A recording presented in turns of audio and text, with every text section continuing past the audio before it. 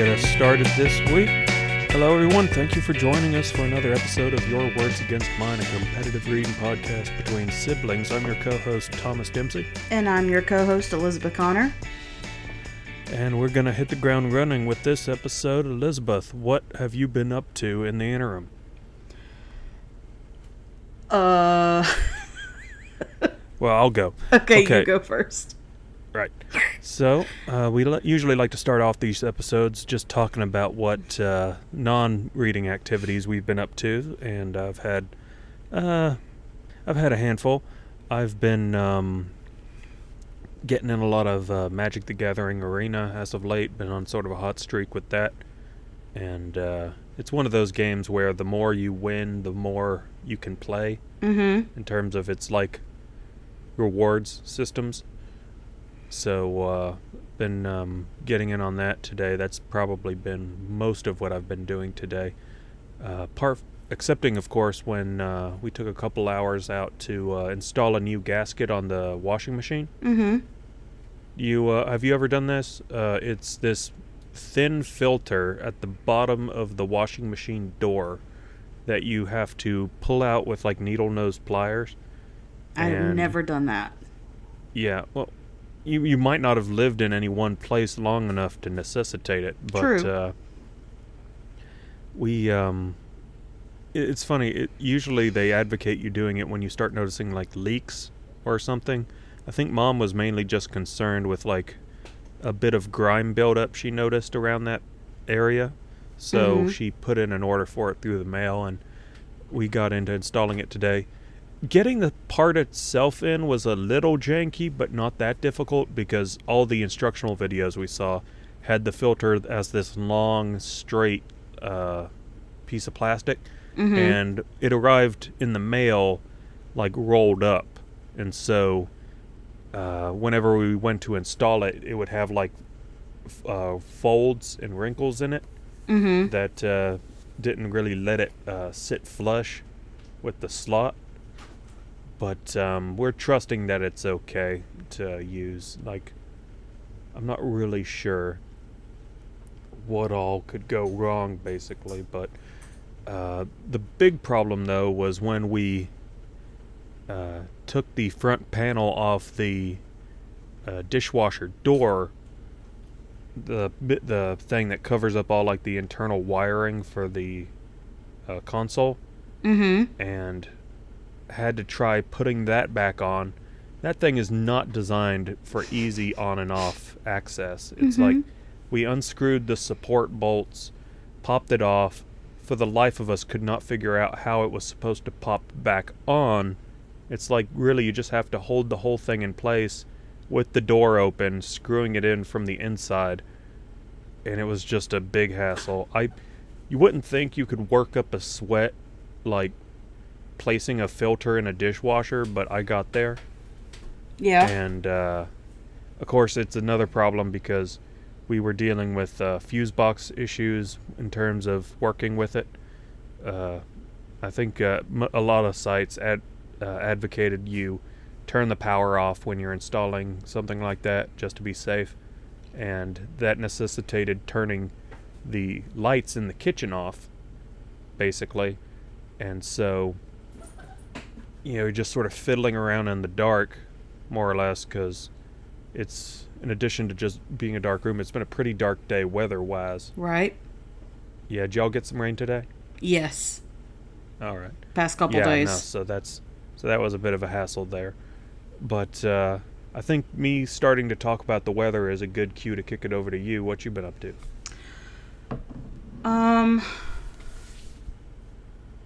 The last episode we recorded was before Memorial Day, right?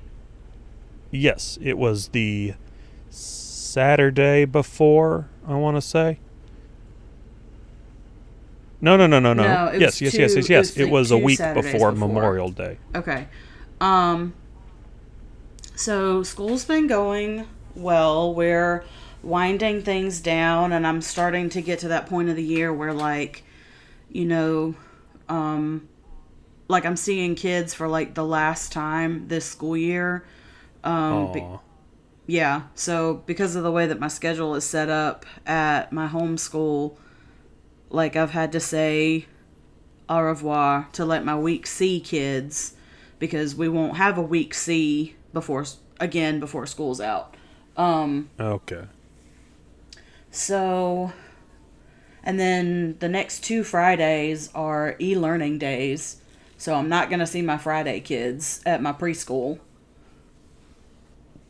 Right. So that's kind of like where we're getting down to. We're just getting down to you know, the last time I'm going to see kids and stuff. And, and now it's just like, and I guess every teacher feels this way because it's like it gets down to like the last 2-3 weeks of school. And then it's like, oh, by the way, you've got to do 11 million things. Yeah, sounds like an anxiety dream waiting to happen. Oh, yeah. So, like, we had a faculty meeting, and they gave us a packet. They gave us a packet of checkout protocols. Oh, boy. I mean, like, a lot of them don't apply to me because I'm not, like, a normal, regular classroom teacher. Right. But it's still just like, oh, my gosh. And then, like, you've got to have technology checks, and the kids have to have technology checks. And so that basically means, like, the librarian, who is, like, the automatic technology person at your school, she has to, like, just lay eyes on your iPad and make sure that it's, like, not broken, beyond repair. Okay. Because, I mean, the teachers always do, but this year, like, the kids are taking their iPads home for the summer. Right. So, yeah. So there's that. Actually, we came to see y'all. Yeah. There was a we visit. did have a nice little family get-together last weekend. We Y'all did. drove down on Sunday, stayed for lunch Monday, and then went home. I tell you, though, that really monked with my, like, internal clock. Yeah. Just having y'all over that day, because, like, even with, like, going into work on Monday, it was a short day because, obviously Memorial Day is going to be slow business for a bunch of different kinds of restaurants and what have you, so I wound up getting off a couple hours before I normally do, and, like, getting back in time to help cook dinner and go run some errands and eat with y'all. Yeah, it really just took away the sensation of it being a weekday. Right. Yeah, I'm not going to lie, it monked with me too, because, like, I'm so used to coming to visit, like, on the weekend. So the fact that we came, like, Sunday to Monday instead of Saturday to Sunday, like, just totally messed me up all week. Oh, yeah. So we did that.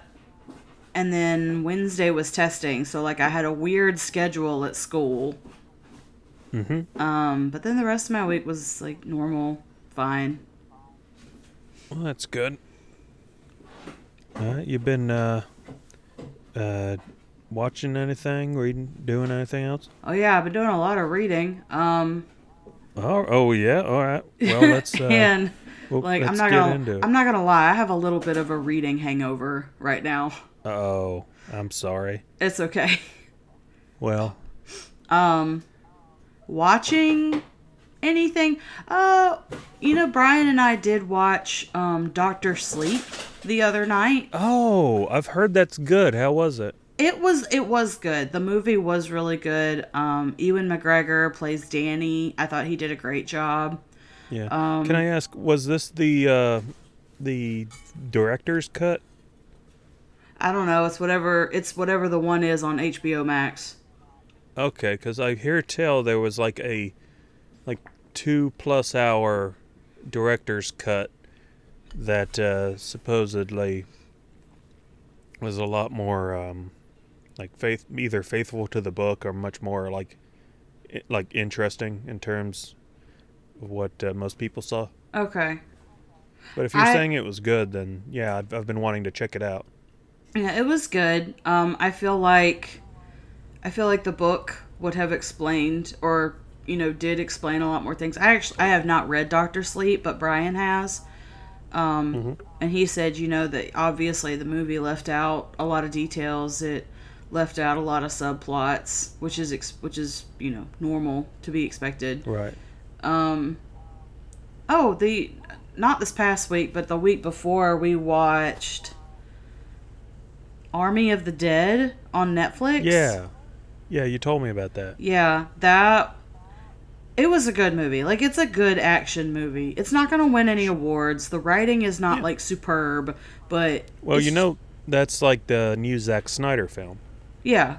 That's like the thing he did after the reshoots for the DC extended version of Justice League. Mm-hmm. Yeah. And so, anyway, but it was fun. It was a fun movie to watch. Yeah, that sounds good. In terms of watching, probably the biggest thing was, do you know who Bo Burnham is? And it sounds familiar. Yeah, well, he got his start on YouTube, actually, and then sort of parlayed that into, like, fair bit of success as a musical comedian. Uh-huh. And his last stand-up special was back in 2016, and he hasn't exactly, like, gone into hiding or anything, because, like, in the time since, he was, like, the co-star of that movie Promising Young Woman that came out last year. Oh, and he directed yeah. He directed his own feature film called 8th Grade that got a lot of praise a couple years back. Mm-hmm. But at any rate, he hasn't been doing comedy, and he just released a new special on Netflix that is entirely that was written and shot entirely by him, entirely over the course of quarantine. Oh, and okay. It all takes place in the same room. So, I mean, obviously, the framing device of the special is that he's holed up in this place working on it, but, I don't think he was, like, just, like, locked up, cut off from the world, but he does go into a lot of, like, the sort of the psychological impact of that kind of isolation and just the general headspace of what the last year's been for everybody. Mm-hmm. Yeah, so I think it's definitely gets a recommendation from me. And his skill as a songwriter is enough to recommend it as well, because he's just got like a good grasp of like style and lyricism. Right. Yeah, so I'd be down for watching it again. Okay. But yeah, and speaking of music, I picked up a new album the other day on vinyl. It's the first time I've done this in a while, picking up an album the day it drops. Uh-huh. And I hadn't really even heard much of it before the day.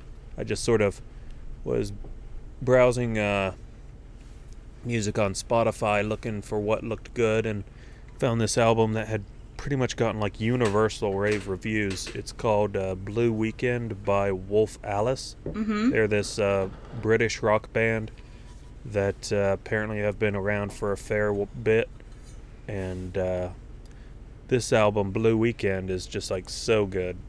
It's one of those, it's the kind of album where after you buy it or after you start listening to it, you just sort of have it on repeat, like in the background for like all day. Mm-hmm.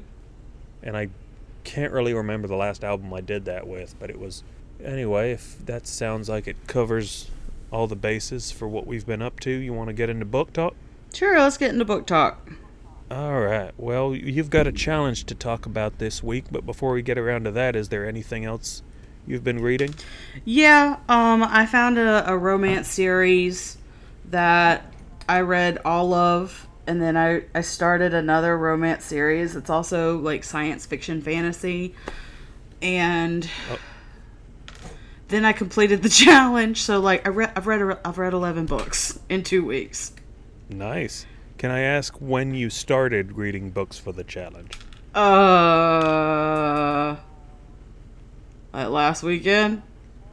Okay. I wasn't gonna presume it was like 3 days before now, but yeah, Any rate, so what are some of these romance books you've been reading?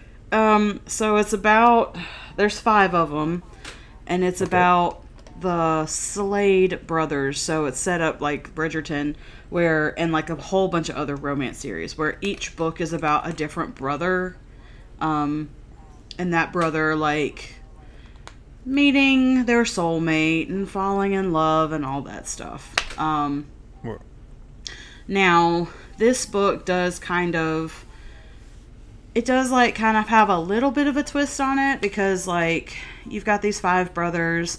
Their mom passed away when the oldest one was like 15, I want to say. Okay. And you know, so when the oldest one was 15, like the youngest one was a baby. Right. Um, That tracks pretty well with the Bridgerton comparison. yeah. So you've got like, you know, the older brothers, like they remember their mom, they remember how like wonderful and loving she was, and then you've got like the younger kids who either don't remember her at all or like only kind of remember her. But basically after she died, like their dad turned into an alcoholic workaholic. Okay. So like he was never there. Just kind of less than a stellar parent. Sure. And so because of that, they've all got like relationship issues. And they're all millionaires, billionaires, because their grandfather opened a brewery where in their town in Colorado, and it's like the second biggest. It's like the brewery with like the second largest distribution in the whole country. So it's like the fictional version of like Coors, or whatever the other one is. Pretty much. Okay. So, like, you know, they don't have to worry about money, but like they still live as like normal people. Okay. Do the books have like beer themed like pun titles? No. Aw, boo. I know. And but you know what? That's not the only disappointing part of the book. I mean, all the books were Oh. good. And some of the books in the middle, they dealt with some really important they dealt with like some really important themes, and they just dealt with some really important issues. So like the book that's like dead set in the middle is about like the brother is Clay and the girl is Autumn, maybe, I think that's her name.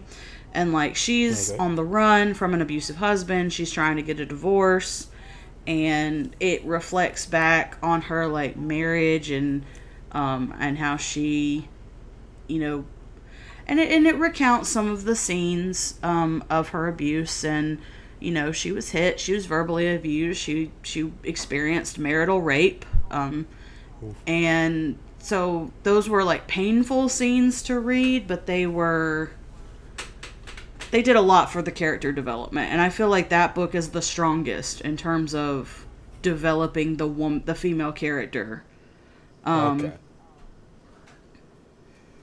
The last book in the series also does a really good job. That's the one about the youngest son, or the youngest brother. His name's Hudson, and he meets and falls in love with a girl who is his best friend from high schools, or from like elementary, middle school. It's his sister, and her name's Okay. Devin. And like after they moved away from this town, their father died. Their mom was like lost in grief and stopped being a mom, basically. And so the girl just like, she was just crying out for attention. So it talks about like the bad decisions that she made as a 13 and 14, like basically 13 and up. Like she just made some really terrible decisions. Right. Like she had to go to like juvie and all this stuff. And that's another book that does a really good job with the female character development. So I mean, like overall, it's a good book. I think the biggest weak part is the author tried to work in this subplot of like a secret half brother, Ah. and like it was very well established in the first book, and then Okay.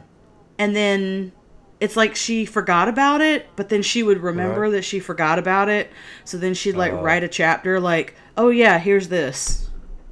Okay. Like it, anyway, it just like that was a very Like that was a point of that was just a point of like weak storytelling to me. Sure. Okay. So I read those 5 books. The other book that I read and was the first one in the series. Oh goodness, what was it called? I'm not so great with like titles, but I can remember what they're about.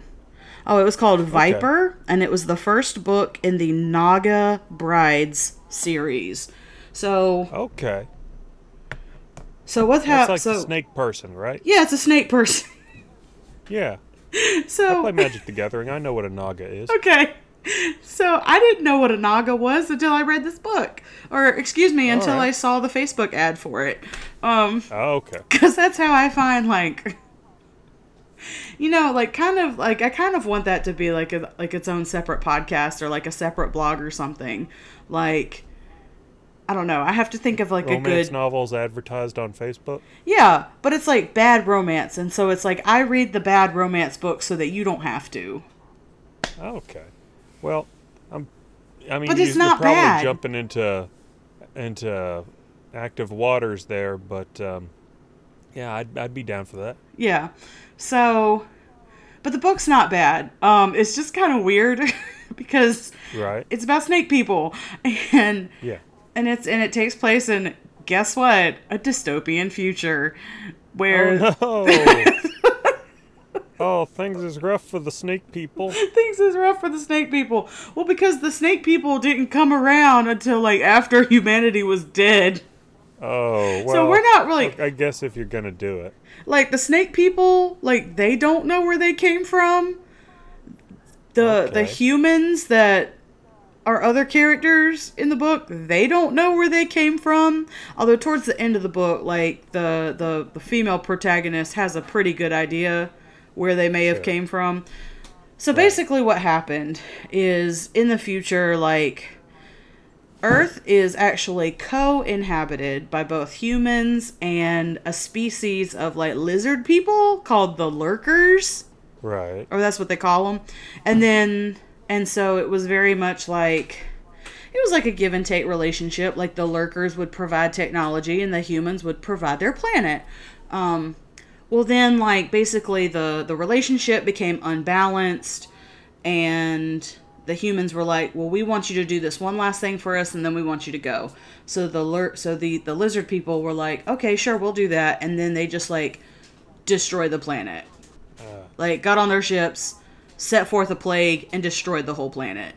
Okay. And the only people that were, like, the only humans that survived were the ones that were, like, in space. Okay.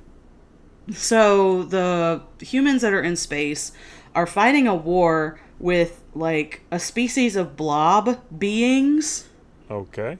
That, like, can't be hurt by weapons, like traditional weapons, because bullets and lasers and stuff just go straight through them because it's like slime. They're slime. Yes. And so they come back to Earth because they're like, okay, like, it's been like 1,500 years since Earth was destroyed by the Lurkers.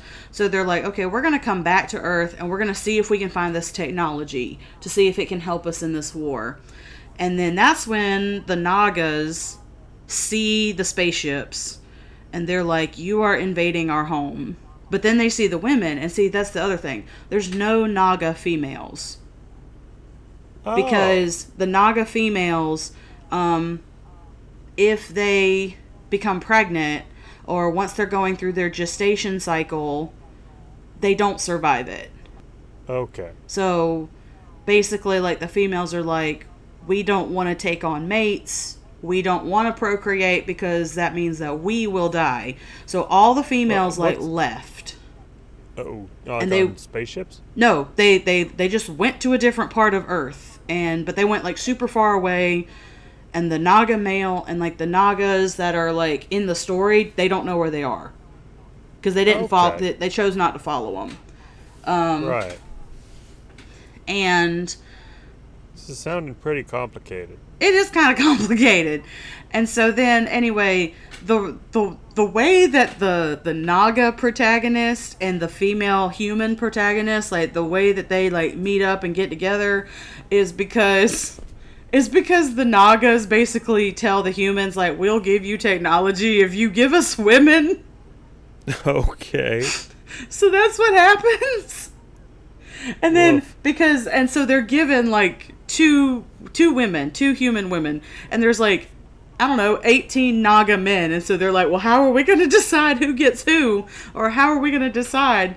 And they were like, we're going to hunt them. Oh no. So basically, they let the women loose into the woods, and whoever catches them first gets to keep them. Okay. Sounds romantic. It's so romantic. But anyway, And you say this is the first in a series? this is the first in the series. There is, The and I Naga think there's games? only one other one. But Okay. so that's what it is. The killer pigs are kind of fun. Okay. Because you know, the pigs that are still on Earth have like mutated, and now they're killer pigs. Oh, right. So Okay. that was the other book that I read. Alrighty. Well, we're not gonna need much time to talk about what I've been reading because I've basically just been catching up on some of the books that were a part of your challenge, and the other stuff I've been reading I haven't finished yet, so we'll be holding off on that. But book-wise, I have been getting into some relevant stuff. Last weekend, like you said, was Memorial Day, and this such was occasioned for various sales and stuff deals at stores. So I got a coupon for Barnes & Noble. Second and Charles was doing like 20% off on various purchases. So I took this as an opportunity to pick up some stuff. And most specifically were a pair of art books for Studio Ghibli films Mm-hmm. that were both published by Viz Media, who is like basically the game in manga publishing, Mm-hmm. but who also do like other sort of like art and culture sort of publications, like these art books. And they've got another book that they've published recently that I picked up called Ask Iwata, Mm-hmm. which is a collection of essays by the former deceased CEO of Nintendo. Mm-hmm. And I'm looking forward to reading into that. But yeah, for those who don't know, Viz Media is basically, there's this tweet by this independent comic publisher named Iron Spike. You can find him on YouTube, on Twitter at Iron_Spike. There's this tweet that they posted a while back that has sort of stuck with me, in that traditionally speaking in comics, the big two, as they came to be known, were Marvel and DC. Whereas nowadays the big two are Scholastic and Viz, which Scholastic from the Scholastic Book Fair. They've basically taken over the young readers comic market in America, which is like easily the largest like block. You remember all those Captain Underpants books I used to read? Yep. Yeah, there's like millions of those, and Scholastic publishes almost all of them, and that's not even including like young adult comics that they have the rights to and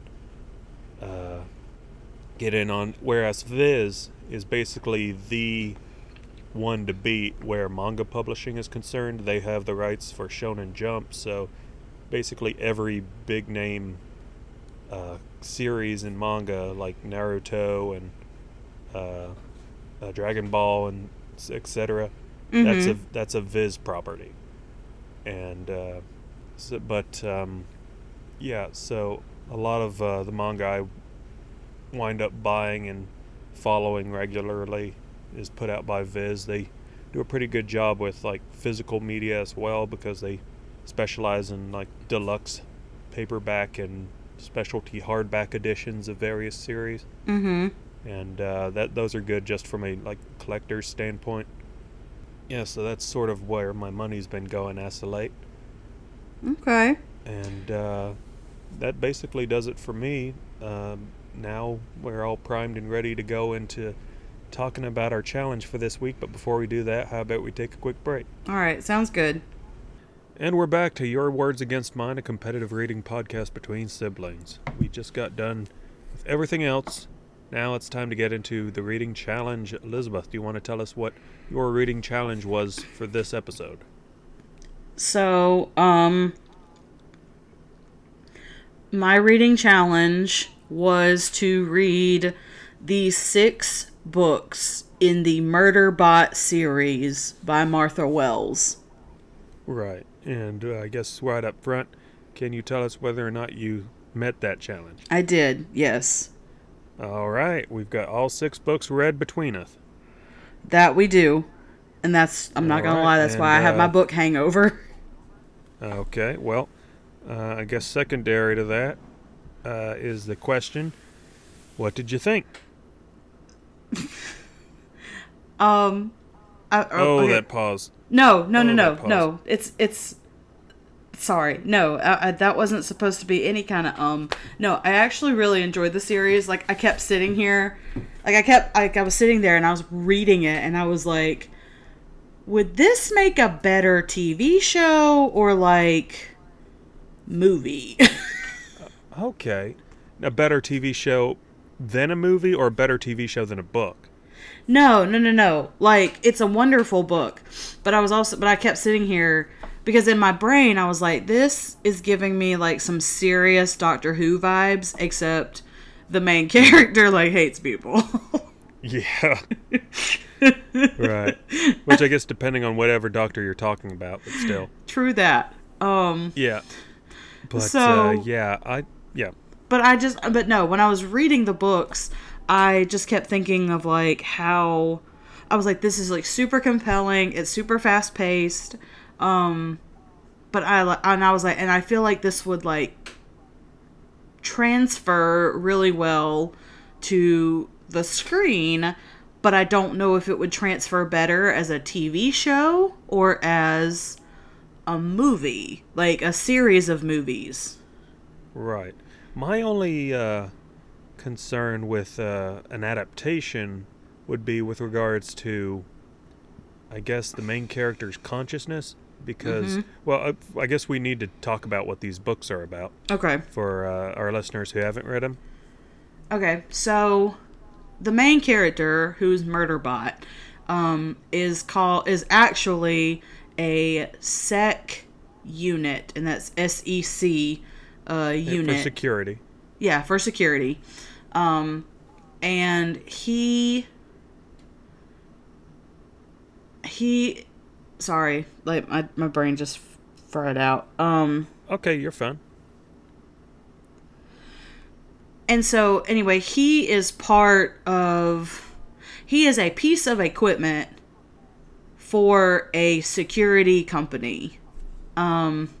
That, you know, like exploration teams and assessment teams and stuff like that will hire when they go to foreign planets for assignments or for assessments or for whatever. Right. And generally the rule of thumb is per 10 people, you have one security unit. So anyway, sure. The team that he's with is fairly small, so he's the only one. But, plot twist, he has hacked into and disabled his governor module. So that means that he is basically, he makes decisions for himself. Yeah, he has agency. Yeah, thank you. He has agency. Where the other sec units don't necessarily. Because the governor module is... I had like a good metaphor or a good comparison from a piece of pop culture, but I can't remember exactly what. Essentially, it's a component of their design that forces them to comply with commands, or else it punishes them. Yes.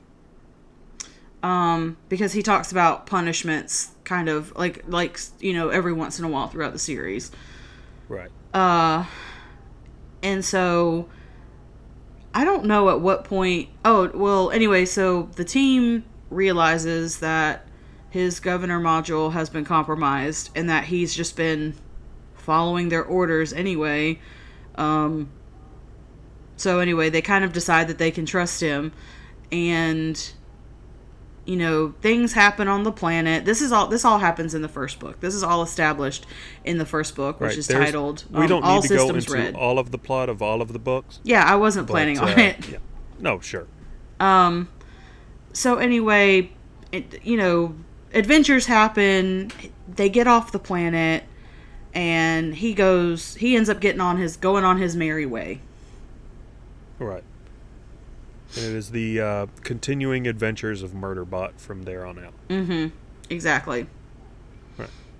Okay. But what made me draw the Doctor Who comparison is I felt like up until we get to like the fourth, fifth, and sixth books, it's like the books, it's like he meets his companion. Okay, sure. You see what I'm saying? Yes. Okay. Right. Okay, yeah, I get that. Now, real quick, I want to touch on one interesting thing that caught my attention. You say Murderbot is a he. Mm-hmm. Murderbot is never explicitly gendered. No. Murderbot is never explicitly gendered. Yeah, but I do find that interesting because I guess sort of implicitly, I always think of Murderbot as being coded female. Really? Yeah. So I mean, and I guess like strictly speaking, they're genderless. So yeah, and it never really even comes up from like a plot standpoint. There's no like romantic tension between Murderbot and anybody. But the only time I think it's ever mentioned is during a conversation with Art in the second book. Okay. When yes. They're doing modifications. I'll have to go back and check that one out because I'm not sure how in depth Martha Wells goes into like the physical description of Murderbot, because they are humanoid. Like they aren't like a steel robot. They are a blend of organic and inorganic parts. Right. But I feel like that was interesting because it did seem like for most of the books you're getting that sort of vagary about that aspect, and it does take place like in the distant future where like societal norms have sort of like allowed for a more fluid understanding of gender. Mm-hmm. So you're seeing amongst the other characters as well like a much more diverse cast, like group dynamics. You read all 6 books. Which one do you think you took with the most? Well, I mean, I feel like in a series, like I always like latch on to the first one the most because that gives you that gives you the basis for all your information, that gives you the most description, that gives you the most world building, and that's what that's what all the details for the following books are based on. Sure. I also really liked, I loved Art. I love Art. Art's great. Now, for the listener, Art is the intelligence computer on a spaceship that Murderbot winds up commandeering at one point on their adventures, and is a recurring character later in the series. Mm-hmm. So, ART standing for, what is the exact abbreviation? A-hole Research Transport. Research Transport, yes. Well, that is not their official name. That is the name that Murderbot bequeaths to them. You do come to learn their official designation in a later book in the series, but that is well past the point when any reader is thinking of the character as such. Yeah. Oh, go ahead. I was just going to throw out real quick, like with the reappearance of Art later in the series thus far, one thing that sort of caught my eye or caught my mind as I was reading through those last few books, there does seem to be a disruption of the continuity in the publishing of the stories. Mm-hmm. uh, that I'd figure you probably caught up on, with book 4 wrapping up like the first 4 books, all operate in a pretty tight continuity. And Mm-hmm. then books 5, which is the first novel, pretty explicitly is like in the wake of all of the events of the first 4 books. Book 6, which is another novella, which the first 4 books are also are, apparently, or from what hints I can glean, takes place between the events of the first 4 books and the events of the novel. Mm-hmm. Because without going into spoilers, the novel ends with events being like forecasted, and then those events are not addressed in the 6th book. The 6th book, if anything, seems like a more direct follow-up to book 4 than book 5 does. Mm-hmm. But I forget how we got onto that. At any rate, one of the first things we mentioned was the potential for adaptation, right? Yeah. Yeah, and now that we've sort of fleshed out the concept a bit, what I was going to get into was the nature of the character Murderbot being a highly like digitized consciousness. Mm-hmm. A lot of their interior monologue takes place over the course of like seconds of real world time. Mm-hmm. Like there's all these like notes and narrative like descriptions about how certain thoughts or events that take place on computers or between like artificial consciousness on or AI consciousnesses are just taking place within the span of seconds. You wonder how those kinds of exchanges would translate to like a live action in real time adaptation of the story, without just having like getting rid of that element of conceit where the characters can do these things. There's that. The other thing that I thought would be that I kept like thinking in my mind and like questioning, like, well, how would you like if you were to adapt this, how would you work around this? Is so much of the communication between characters is done through a feed, which it Yes. wasn't like apparent to me until fairly later in the series that like humans are able to like are like have feeds or have these digital feeds like in their brain that they can like Right. mentally see and read and stuff, Yeah. and like draw impressions from. So because so much communication happens through a digital feed that's not always visual, Yes. like part of my head like the question that I was wondering was, how would you portray that kind of communication? Would you just change everything to verbal dialogue, or would you, I don't know. Or would you engage in like some abstraction of the online space? Right.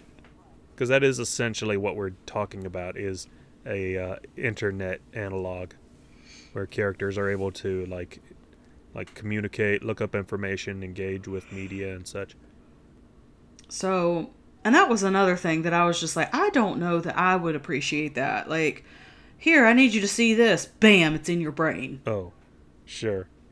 There was this I forget who posted it, but there was this TED Talk I saw a while back that was constructed around the premise that 30 years into the future, like, communications technology will advance to the point that humans are functionally telepathic. Mm-hmm. And it just basically frames the technological progression 20 or 30 years from now against the arc that we've experienced in the past 20 to 30 years. Mm-hmm. And it's just sort of a thought exercise more than anything, but it does sort of get into like generational relationships with technology, Yeah. and about how like kids of the future will have an entirely different relationship to that kind of communication. Can I just But say, yeah, I'm not sure I'd be especially partial to that, like, much of a plug-in either. yeah. Yeah. Can I just say something that I Sure. find unusual about the youths? The youths. The youths. The youths. Because I see it happen. Like, I see it with I see it with my kids all the time. And I saw it when I was working when I was working at a coffee shop and I was working with, like, younger people who were, late teens and early 20s. They Right. will get on FaceTime and not look at the camera. Okay. Like they'll just use FaceTime like a phone. Yeah. And, like, I get it for my 11-year-old because he doesn't have a phone. Right. So, like, I get that. So he, like, FaceTimes his friends and then uses that as a phone. And I get that. But like my 18-year-old or kids that I used to work with, they will call somebody on FaceTime, put the phone down so that the camera is looking at the ceiling, Oh. and then, like, talk to that the is a little- person. Yeah, that's a little interesting. I wonder if, like, they're cognizant of stuff like data fees. I don't know. I don't know.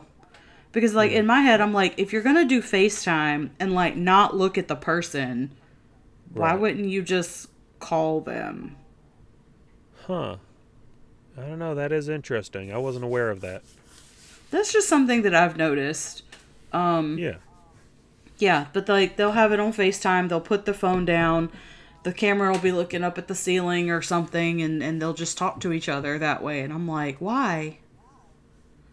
Why don't you just call each other? Okay. Well, that's Sorry. Yeah, I don't know. That's Sorry interesting. for that little no, that's tangent. Fun. That's cool. Yep. But yeah, so I think it's safe to say we both really enjoyed the Murderbot books. Appreciate you reading them all. I'm glad you were able to make it through them. Me too. I thoroughly enjoyed them. Yeah, I didn't figure they'd be too much of a challenge because as far as like actual like reading time goes, I did say most of them were novellas, and I guess sort of give a frame of reference. I started reading the last book in the series, I think around 9 p.m. one night, and I had it finished by 2 in the morning that night. Yeah. So I was easily able to finish one of those books in the span of like 4 hours. Yeah. And I would say it took me about the same amount of time to finish, especially the novellas. The novel obviously was a little bit longer, but the Sure. novellas, I could get those not as long as I was, if I was uninterrupted, Right. I could knock those out in like 3 to 4 hours. Yeah. So they're definitely accessible, I would Yeah. say. Okay. Well, you about ready to talk word totals then? Yep. All right. Well, I'll go first because we have a bit of unfinished business to take care of. That we do. In our last episode, I had finished reading Game of Thrones and watching Game of Thrones, but I had not yet found the word totals for that challenge. And astute listeners will recall that at the time you put forth the addendum that for watching the TV show alongside the book, I would earn a bonus of double the word length of the book itself. Yep. Yep. Well, I got that factored in. Read Game of Thrones. The word count for that book was 272,344 words. It is a long book, which multiplied by 2 for watching the show comes out to 544,689 words. So take that with the word total for Network Effect, which I placed at 118,300 words. Which I believe, we both read the paperback book, but I think in terms of like page counting and such, our word totals might not entirely match up. But factoring that with the word total I found for the 6th book in the series, Fugitive Telemetry, at 43,534 words, my current word total is 2,291,848 words.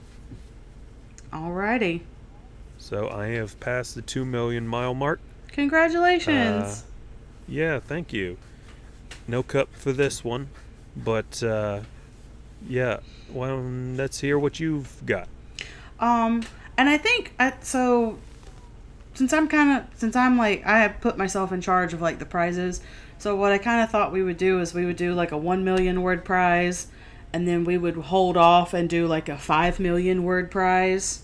Okay, that sounds good. And then, if either one of us gets to it, we'd do a 10 million word prize. Well, all right, that'd be fun. And then, whoever wins will get like a trophy. Sure. Or a hoodie or something. Yeah, we'll talk about it. We'll talk about it. Okay, so in the past 2 weeks, I've read 5 books that were not part of the challenge. And then I read the 6 books that were a part of the challenge. And right. So that brings my word total for the past 2 weeks up to 691,116 words. Okay. Which brings my total word count to 3,803,198. Okay. Well, you are pulling ahead, but I am not out of the game yet. Nope. We are, I think, not officially, because this is just the beginning of June, but as far as episode count goes, we are at the halfway point of this show for this year. This is episode 13. Mm-hmm. I think we're looking at about 26 episodes. Yeah. More or less. So, we're about the halfway point. Mm-hmm. And what I figure is we'll probably do like one last episode at the very end of the year, followed by like an episode, or maybe not. We'll just see. I think I think at the end of the year we could do like a year a year in review, and then looking forward to season 2. Right. Okay. So you want to do a season 2? I mean, if you want to do a season 2. I mean, I'm down. All right, I'm down. All right. So we'll be looking forward to that, but for the moment, we've got another challenge to issue. Yep. And relating this back to my own experience, I recently had a bit of a shake-up at my local library with regards to some books I had checked out. Mm-hmm. Apparently, none of them had been overdue that long. Like, none of them had more than, like, say, 40 cents in late fines. Mm-hmm. But for some reason, one of them had been marked as lost. And so my library had charged me a full replacement fee for that book. Mm-hmm. But once I got the book turned in, the replacement fee was taken off, and I was able to, like, check stuff out again. Mm-hmm. But what this got me cognizant of was the value of returning library books within a prompt time frame. Uh-huh. So, Elizabeth, Yeah. my challenge to you is to read one library book you have checked out Okay. and return it. Okay. And while you're at it, any other library books you can find are free game as well. Okay. And I have a wrinkle to this challenge that I might want to discuss with you off mic, because it's a bit, well, I won't say salacious, but we'll get into it. Okay. But that is your challenge for the next month, is to get into a library state of mind. Sounds good. All right. Well, you have your marching orders, and that'll just about do it for us this week. Elizabeth, do you want to tell our listeners where they can find us? Yeah. You can find us on Instagram, Twitter, and Facebook at Your Words Podcast, and you can also find us on our website at yourwordspodcast.com. That's right, and we look forward to hearing from you. It's been a good record. Hope you have a good week, and I look forward to seeing you next weekend. Yep. For some non-book stuff, presumably. Yep. And anyway, that'll do it. Sounds good. You know, I feel like I've been getting more confident in closing these episodes out, and I feel like that is kind of off-brand for us. That it is.